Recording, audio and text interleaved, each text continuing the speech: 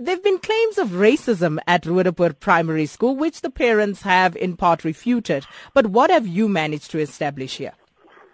Yesterday, Sakina, we had an agent meeting with the community leaders. They presented an option, and we felt that it's a reasonable option.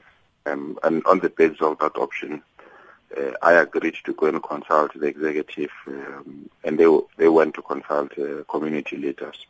We are convening this morning, and then we'll be in a position to know indeed if the option that is currently on the table is acceptable to all parties. But what I can assure you, the discussion yesterday were frank, open, robust, and honest, but we've got a resolution. There's an agreement and eyes on the table.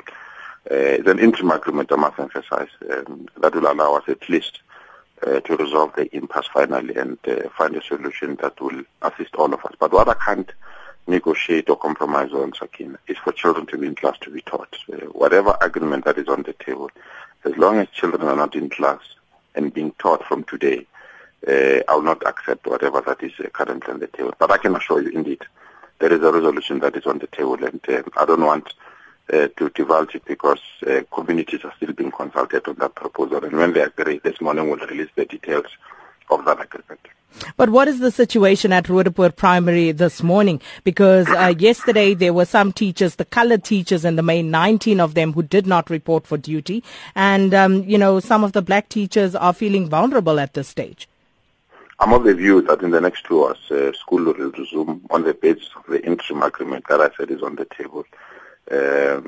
We reached that resolution late yesterday, so maybe information have not filtered to all the educators or whoever that.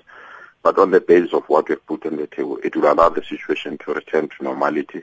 As I said, for an interim period until the end of the first quarter. Then we'll use the holidays of the first quarter to then try to finalize a long-term resolution that can sustain itself in our absence as well. Mr. Lesufi, parents have claimed that this particular situation has nothing to do with race, but they say it has everything to do with corruption, alleging that the principal paid for the job. I personally presided over 16 meetings with the community members.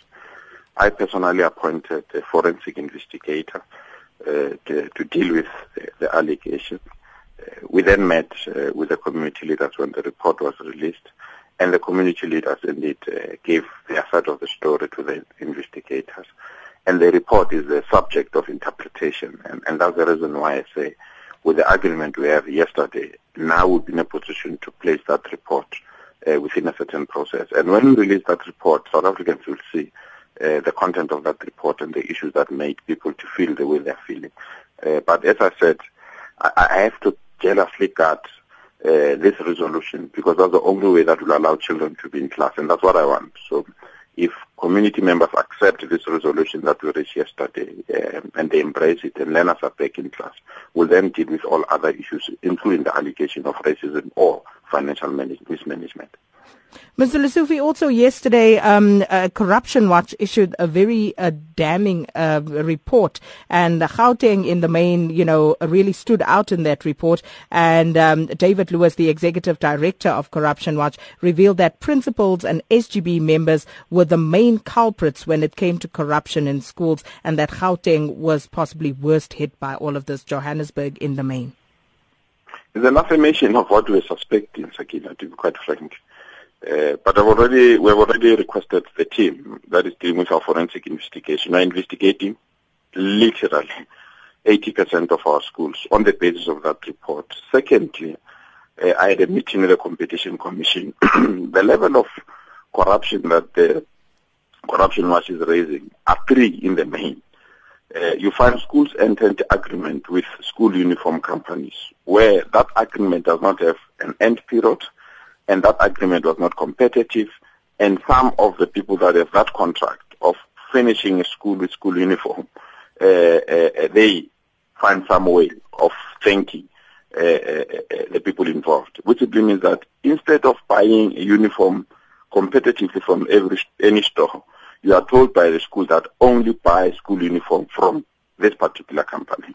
Secondly, they tell you where to buy stationery, that is a textbook and other things, or they pre-package it for you. You have to buy straight from the school, so it's not open for competition. Thirdly, all those contracts, they go beyond their normal term because SGBs can only enter an agreement up until the end of their term. But you find that these agreements are open-ended. So we have agreed with the Competition Commission. They're going to move in and investigate all these allegations afresh, only in Gauteng. And on the basis of that, we'll then be in a position to implement the recommendation of both the Competition Commission, but at the same time, the recommendation of Corruption Watch. And we believe that this will assist us to sort out the problem, Sakina. And just finally, before I let you go, on the paperless classroom situation, there were reports about some tablets being stolen in Hammanskraal earlier this week. What's the latest on that score? Thank you so much, Sakina, for that opportunity, because we have not launched in Hammanskraal the paperless paper. So the tablets that were stolen in Hammanskraal were tablets that were bought long before we launched the ICT. But what we have done, because we value those investments, we have now recalled all of them across the province so that we can install the tracking device. But those that we have launched, and that's what encourages me, Sakina, where we have launched the new paperless classroom, those tablets are still intact. But what is interesting, teachers that used to arrive late at school, they now arrive early. Learners that used to arrive late at school, they now arrive late. Both teachers and learners have to be chased out after 7 p.m. in all our schools because they are there stuck working. They don't want to go home, which is something that we have brought something that was never there in the schooling environment. I met those learners 2 days ago just to check progress where they are.